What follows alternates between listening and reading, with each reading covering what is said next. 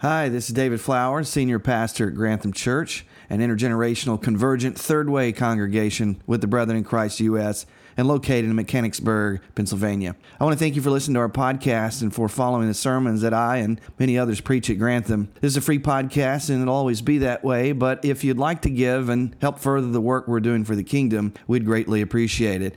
If you want to do that, you can do that by going to granthamchurch.org and clicking on the Giving tab. Whether you're a member of our church or you're listening as a parishioner, it's our greatest desire that you would encounter Jesus and be changed by the good news wherever you are. Anyway, God bless you, and I hope you enjoy the podcast.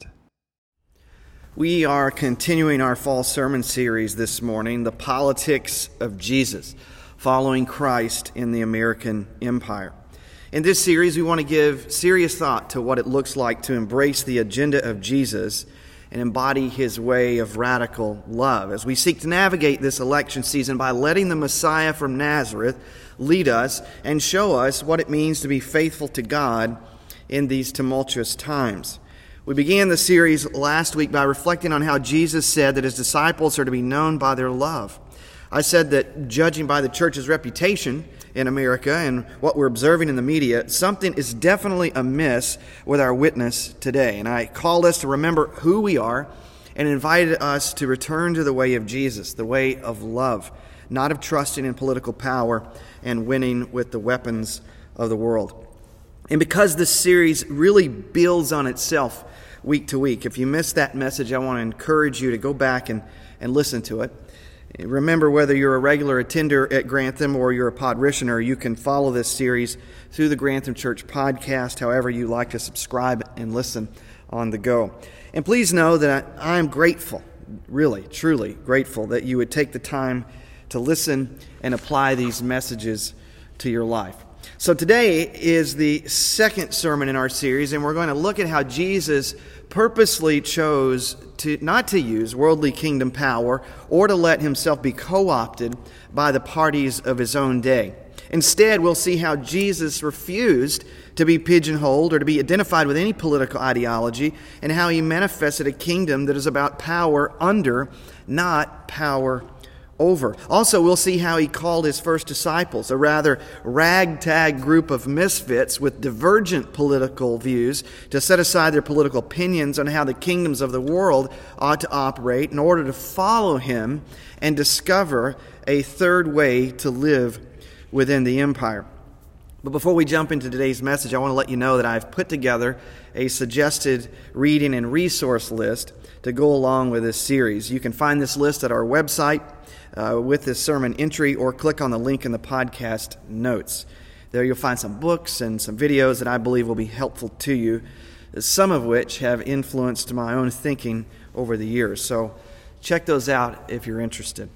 And secondly, I want to remind you that we want to follow the Jesus of history as well as the Jesus of faith. As I said last week, the Jesus of history ought to be the same Jesus that we're following and worshiping today, both in the life of our mind and in our actual experience. It's critical that we get this right. Our portrait of Jesus can make all the difference. As A.W. Tozer once said, your portrait of God is the most important thing about you. That's because we live and we act out of our portrait of God, which is why I spent last week showing us how Jesus' way of love is rooted in his very character, the portrait of God we read about in Philippians chapter 2. So let's be honest about the Jesus we're picturing in our head, not just what he looks like, that's important, but also what he believed, what he taught, and what he expects from us. And let's acknowledge that there are all kinds of competing portraits of Jesus at work in the church and in society. For example, in the academy, there is a field called Historical Jesus Studies, which is the pursuit of discovering the real Jesus of antiquity. And scholars have come up with all kinds of portraits of Christ over the years. Some folks have wanted to read the Gospels through their own post-Enlightenment filters and cultural lenses and see Jesus as a moral teacher, not divine, just a moral teacher who simply wants us to be nice to each other. Just hug a peasant near you is the idea. And some see Jesus as a cynic preacher or Jesus the prophet, or Jesus the Jewish reformer, or Jesus the revolutionary, or Jesus the Gnostic guru or philosopher. Of course, to get any of these portraits, you have to pick and choose what is actually historical and what you believe is reliable, or what you like and don't like, which is what I think it comes down to, because the New Testament Jesus doesn't fit neatly into any of these categories. And then think about the many portraits of Jesus that we find within American pop culture.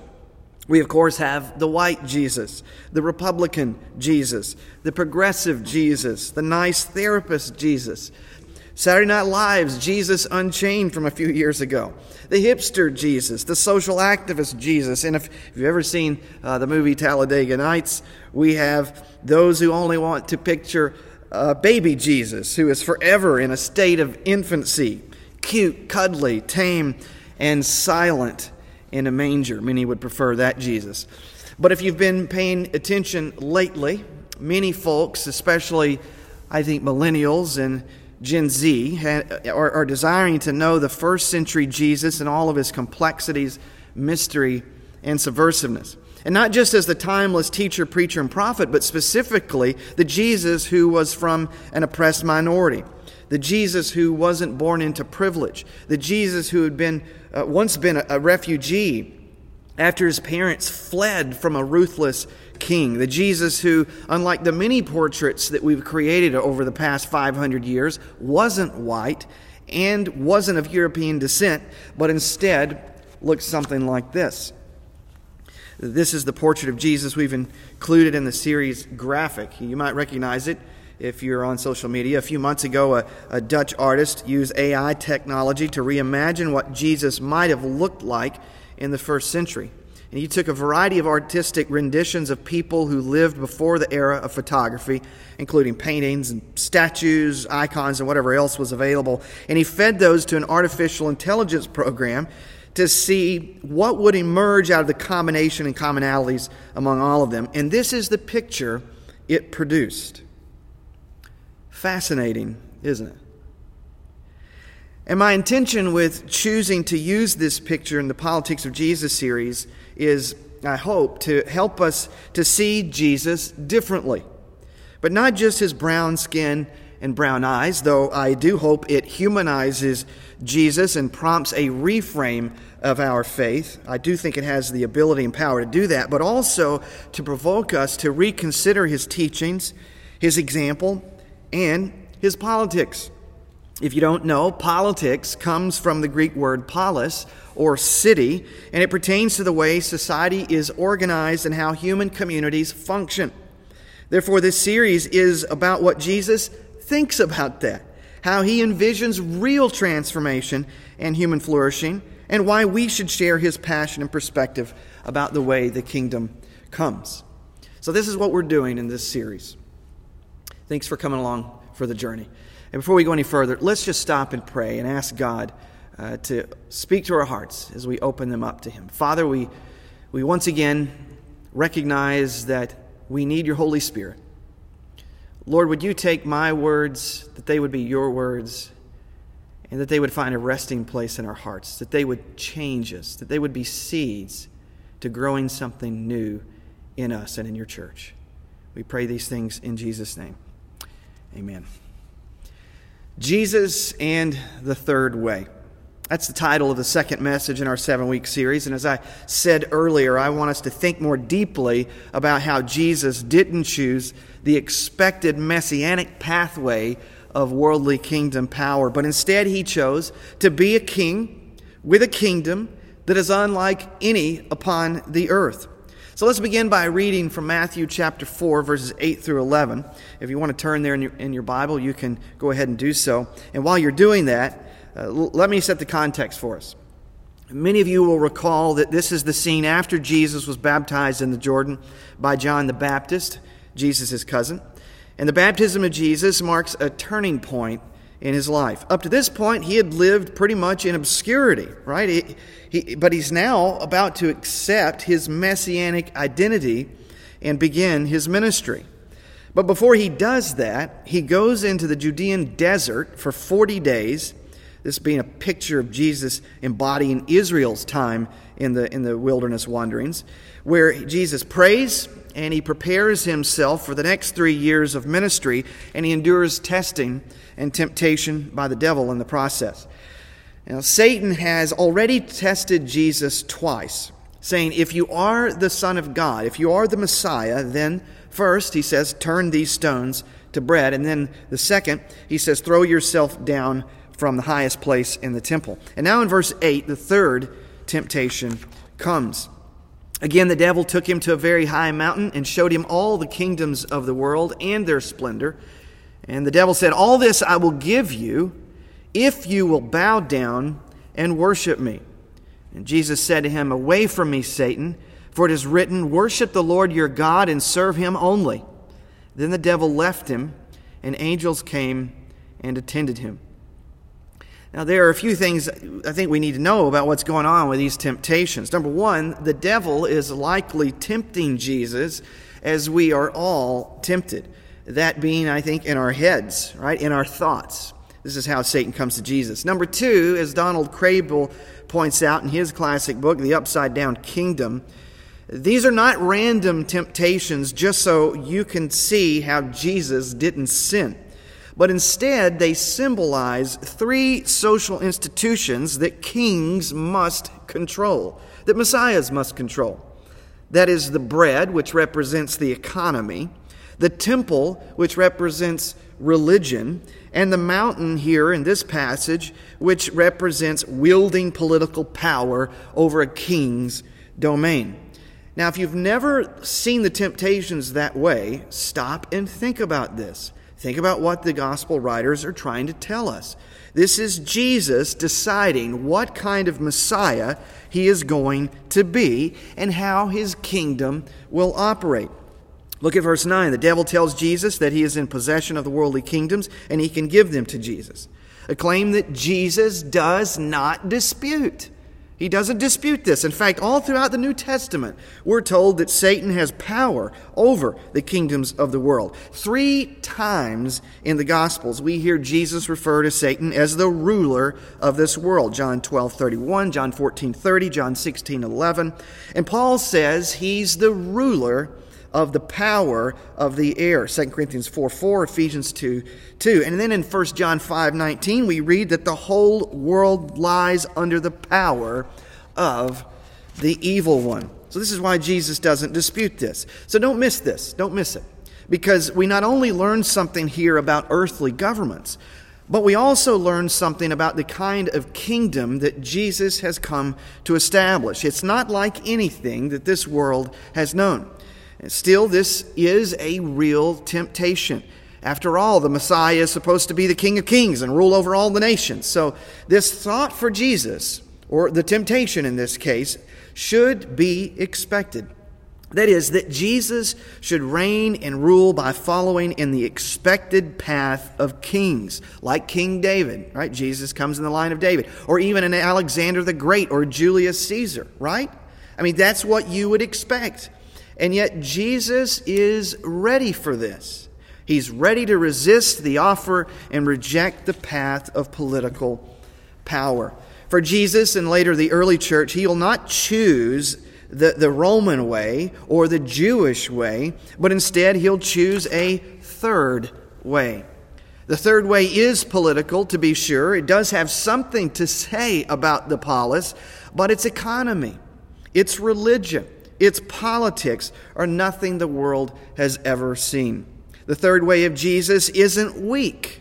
We need to say this. We need to know this. It isn't weak. There is a power there, but it's about power under, not power over. It's about Calvary love, self-sacrifice, and at times patient suffering, even if it means giving your life as you go about being faithful to God, which is how we should see what Jesus has done for us on the cross. He was living faithfully to God and a faithful life for Jesus, living into this messianic identity, ended on a cross. And despite persecution in those earliest days, hear this, the early church saw explosive growth by simply being filled with the Spirit, living out the teachings of Jesus with simple faith, and adopting an amazing evangelistic strategy. It was called patience. And I'll talk more about that next week. But for now, we need to know that this is the way that the early church followed Christ up until about the 4th century, when the Emperor Constantine claimed to have had a conversion experience and then pandered to some 3 to 5 million Christians in the empire to support him and help him unify the empire under one God and one emperor, one leader. And from there, Christendom was born. The church, militant and triumphant, was born. The Christian faith became the religion of the empire, and for about 1,000 years, Christianity's relationship with the state almost seemed to go unquestioned. That is, until the Anabaptists of the 16th century Reformation. They dared to call for the separation of the two kingdoms. They said that Constantine was the great dragon that led the church astray. But still, even then, in the 16th century, Christendom limped along, even manifesting itself in the founding of this country. And we can still see what's left over from the fusion of our faith with American identity and partisan politics. And as Christendom in America has been grasping for its final breaths, I think, for over the last 30 to 40 years and fighting to stay alive, to keep its power, we have seen a rise in nationalism within the church. And I literally mean within the church. I know you've never experienced this at Grantham, but maybe you have at another church, or at least heard stories of the so-called patriotic services held over July 4th weekend in places like First Baptist Dallas. Now, depending on where you are in your walk, you might see this scene differently. But for me, at least for the past 15 years, this idolatrous worship has grieved, sickened, and burdened my soul. And I don't mean this in some self-righteous way, but rather as a Christ follower who's convinced that this practice goes against everything Jesus believed, taught, and called us to as kingdom people. That we would try to wrap the God of the universe in an American flag. That we would take the Jesus who envisioned a kingdom made up of many nations and make him subservient to the empire or any political party within that empire. It is so primitive, arrogant, and blasphemous. It's a wonder that it has lasted this long and that God has put up with it. But I never, would have seen this if I hadn't decided to reread the Gospels with an open heart and mind in my early 20s. It began actually by asking questions like this. What if Jesus really meant what he said? What if his life is meant to be emulated? What if he was showing us how we're called to live and what it means to live in this radically different upside-down kingdom? What if America is just another empire that will one day come to an end, just like all other empires have? And the more I understood the difference between the two kingdoms, the more I could start seeing that American Christians have really just accepted an imperial civic religion with this veneer of Christianity. And I experienced this firsthand back in 2006. The last church I had served in before a 7-year hiatus. We were serving there in a church, and I was being captured by the teachings of Jesus in a fresh new way, and feeling convicted about rising nationalism in the church, and didn't attend this patriotic service. I had taken vacation, and when I came back the following Sunday, I learned that there were people in our ministry, people in our student ministry and our teaching ministry, young adults and older adults who went to this service but didn't participate. And as you might imagine, this all led to an investigation. What is the Minister of Students and Education teaching our people? That they wouldn't participate, that when they were singing the patriotic songs and the flag was marched down the aisle, that these folks wouldn't stand up, they wouldn't pledge, they wouldn't salute, they wouldn't participate. What's going on here? Well, that investigation eventually led to us leaving that church and going into a wilderness of our own to discover what the church really is, what we should really believe, what it really looks like to follow Jesus. But I wanted to bring this story up because I remember in that time and during this questioning process that we met with several people. We heard things like, where in love your enemies does it say not to kill them? I mean, someone actually said that. And then when we questioned them about why they were doing that in the service, why they would march a nation's flag down the aisle of the house of God who rules over all the cosmos. And I said, what if Jesus had walked in the building in that moment? And I'll never forget, someone actually said this to me. They said, well, if that were to happen, we would have stopped what we were doing and worshiped Jesus. Now, folks, do you hear the absurdity of that? The idolatry in that? This should grieve our hearts. Folks, we do this same thing to Jesus when we kidnap him and recruit him against his will to our political parties. We bring Jesus down to our petty tribalism and reveal that our belief in political power and national identity and our desire for our side to win is more important than Christ and the Christian faith. But Pastor, you might say, isn't Jesus on the side of the poor, on the side of the vulnerable, the unborn, and the oppressed, and in whatever ways that looks like? And I would say, yes, absolutely.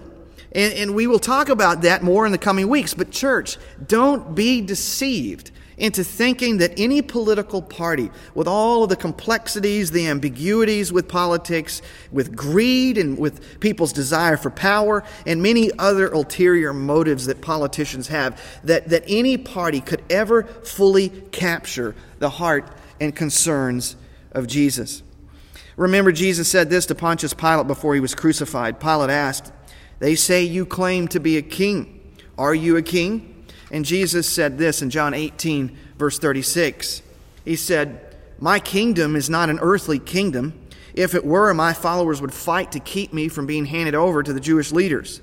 But my kingdom is not of this world." What is Jesus saying? Let's be clear. What he's not saying is that my kingdom doesn't really have anything to do with the earth. He's not saying my kingdom is in heaven, far removed from sight and any concerns that you might have about me, Pilate. No, Jesus is saying, as he stares into the face of a Roman governor, I'm a king, but my kingdom doesn't work like yours. It doesn't come by force. It doesn't come by threats and violence. Instead, it comes by trusting in power under, not in power over. And that's the way stuff really gets done. That's the way things really change. In other words, Jesus is saying, well, my kingdom isn't of this world, it is for this world. And make no mistake about it. As Paul will later write, it looks like weakness to the world, but to us who have experienced it for ourselves, it is the power of God unto salvation. And don't forget, this is all the early church had in those first few centuries. And they grew in the midst of opposition. And that's the big difference, you see, between the two kingdoms. Worldly kingdoms can threaten lawbreakers. They can pass endless laws for those sins and the sins of others who sin differently than us. And they can go to war against their enemies, but they can never change hearts. They cannot bring the peace and the freedom that they promise. Sure, some levels of it and some kingdoms of the world are better than others, but none can fully be what the kingdom of God is for us. Only the kingdom, only the reign in the rule of God, which always looks like Jesus, can do that. Jesus knew that. He wants us to know that. And he wants us to talk like it and act like we believe it. Not just amen this sermon and think about the other people you hope are listening to it, but apply it to you and then go and do it. Folks, because people's lives are at stake. And the future, I believe, the future of this nation could very well be dependent upon the church's rediscovery of the Jesus way for such a time as this. So Jesus was charting the third way of the kingdom which is why he did not join with or too closely associate himself with any party or group of his own day. And look, Jesus had options. He had options. He could have joined with the aristocratic conservative Sadducees who ran the temple, or he could have joined with the pious progressive Pharisees, progressive in the theological sense, or the independent monastic Essenes who lived out in the desert and in caves by the Dead Sea, right? Separated themselves from the world, sort of like we see some Amish doing. He could have just got behind King Herod and become a Herodian. But Jesus thought he was a fox. So he didn't do that. Or Jesus could have joined up with the Zealots or the Sicarii, who were the first century version of Hezbollah, or let's say the Proud Boys, believing that violent extremism is the answer. Yet Jesus didn't align himself with any of them. But look, that certainly didn't stop people from trying to get him to weigh in and pick a side. A classic example of this is in Matthew chapter 22, verses 15 through 22. It says, the Pharisees went out and laid plans to trap him in his words. They sent their disciples to him along with Herodians. So here we go, two parties involved in this passage. Teacher, they said, we know that you're a man of integrity and that you teach the way of God in accordance with the truth. Like trying to flatter Jesus. You aren't swayed by others because you pay no attention to who they are. Tell us then, what is your opinion? Is it right to pay the imperial tax to Caesar or not?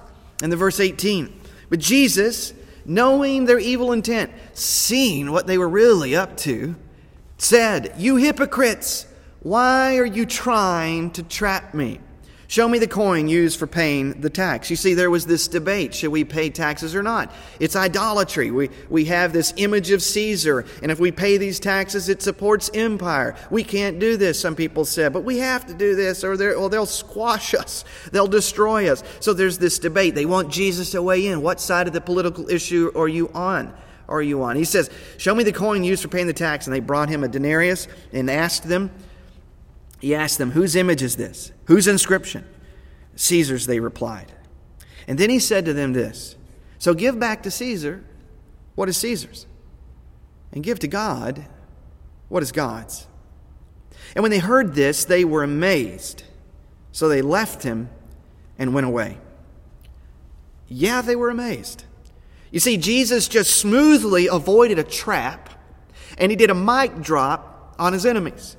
He says, give to Caesar what is Caesar's. That is, his face is on the coin. Well, give it back to him. It's his. But then you give to God what is God's, meaning everything else belongs to him. And Jesus dumbfounds his audience and evades being pigeonholed and being forced into their worldly kingdom categories and debates, which solve nothing. You see, Jesus chooses a third way out of this very political predicament. He says, guys, you're thinking about this all wrong. And if you would follow me, you'd eventually see that. For another example, we could take a look at Luke chapter 12, verses 13 through 15. This is where a man comes up to Jesus, wanting him not only to settle a family dispute, but also to weigh in on a much larger matter being debated within Judaism of the time. Is it right for the firstborn to receive the entire inheritance of his father when he dies? Or should it be distributed equally among all the children? I mean, that seems fair, seems American even. But again, look, Jesus refuses to pick sides. He refuses to get lured into the us versus them debates and battles of the day. And it wasn't because Jesus didn't care. It wasn't because he didn't have an opinion. I'm sure he did. Or believe in right and wrong. Of course he did. But he believed that there was another way to doing justice, fairness, and righting the wrongs in the world than playing the worldly kingdom games and getting into those arguments. You see, that's what he wants from his disciples. That we would be the people who repent and reveal the third way.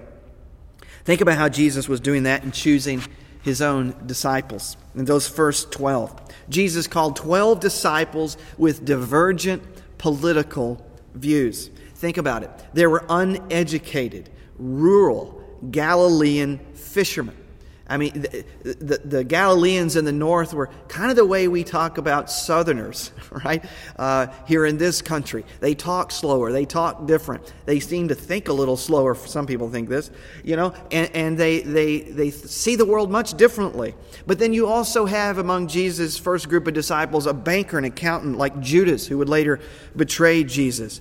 We have Matthew, a tax collector, whom among all of Jesus' inner group, his personal space, would have thought this guy is a traitor. He's a Jew working for the empire, taking this idolatrous coin, collecting money to help the empire. This guy is scum, and Jesus calls him to follow along with the others. And then, don't forget, there's Simon the Zealot. I referred to the Zealots just a while ago. These are violent extremists. And Simon would have hated Matthew. How did this guy not reach across the campfire at night and strangle Matthew to death? I mean, saying someone like Rush Limbaugh and a Hillary Clinton doesn't even compare to the divide that there was between these disciples. And yet, Jesus intentionally chose them and said, "Follow me." And he wants us to do that in the church today.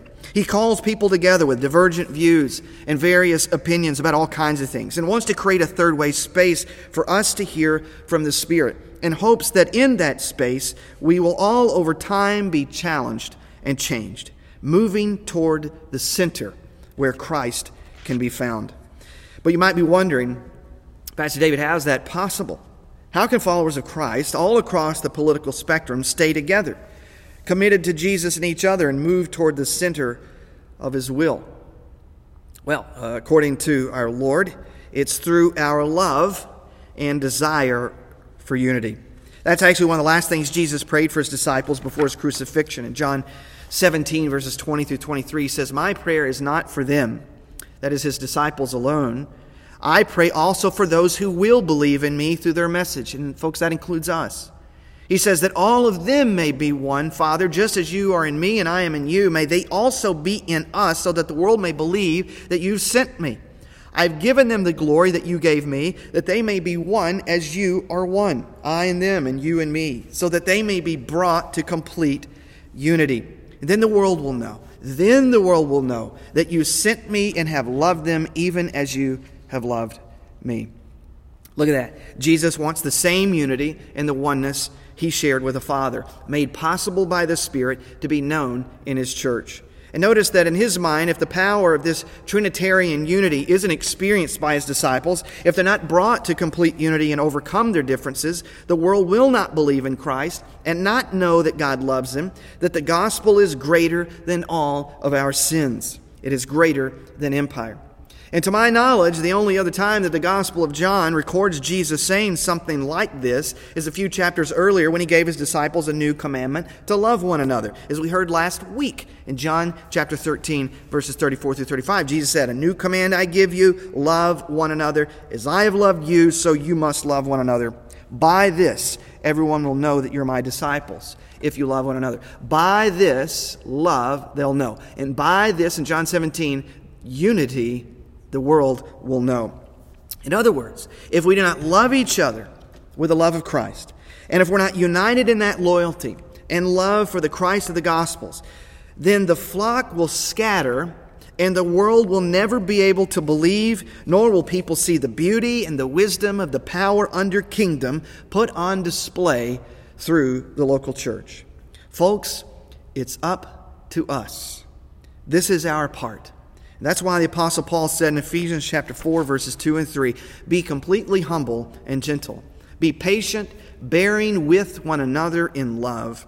Make every effort to keep the unity of the Spirit through the bond of peace." Friends, the New Testament teaches that our unity is both a spiritual fact and a spiritual fight. In Romans 15, verse 6, Paul instructed us to pursue unity with one mind and one voice. And the Greek word there is homothumadon, which means with passionate fury and passionate pursuit of this unity. This is how we show the world that we belong to Him. And don't make the mistake of thinking that acceptance equals agreement. Too many evangelicals do this. Acceptance does not equal agreement. You see, when we confuse acceptance and agreement, we will tend to withhold acceptance in order to communicate our disagreement. And Jesus never does this. And when we do this, we move away from Jesus in the third way. We move away from the kingdom. Remember, if we're all pursuing Christ together through love and unity, we can create a third way space for us to come as we are. To be honest, to listen, to be vulnerable, and to be open to the Spirit's ability to transform our hearts and minds to be more like the heart and the mind of Jesus. Not everyone is going to understand the third way. Not everyone's going to be interested.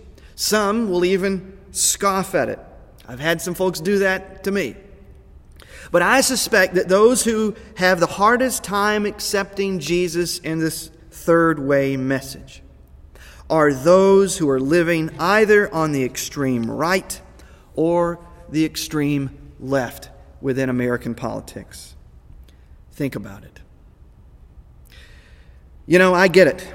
The third way may not sound as exciting as continuing to live out of our amygdala, this fight or flight center of our brain, out of this us versus them mindset. But folks, listen to me. While you can raise a lot of money, you can write a lot of books, and you can draw a lot of people on the far right and on the far left. Hear me. You can't solve problems there. You can't love people well there. And you won't find Jesus there. Finally, I want to leave you with some action steps and ways to respond. Because if we don't do something with this message, we just become hearers and not doers. And if we're not doing, then we're not really followers. Amen? Here are 3 ways that we can follow Jesus in the third way. Real quick. Number 1, reflect on ways that you've trusted in power over rather than power under way of Christ.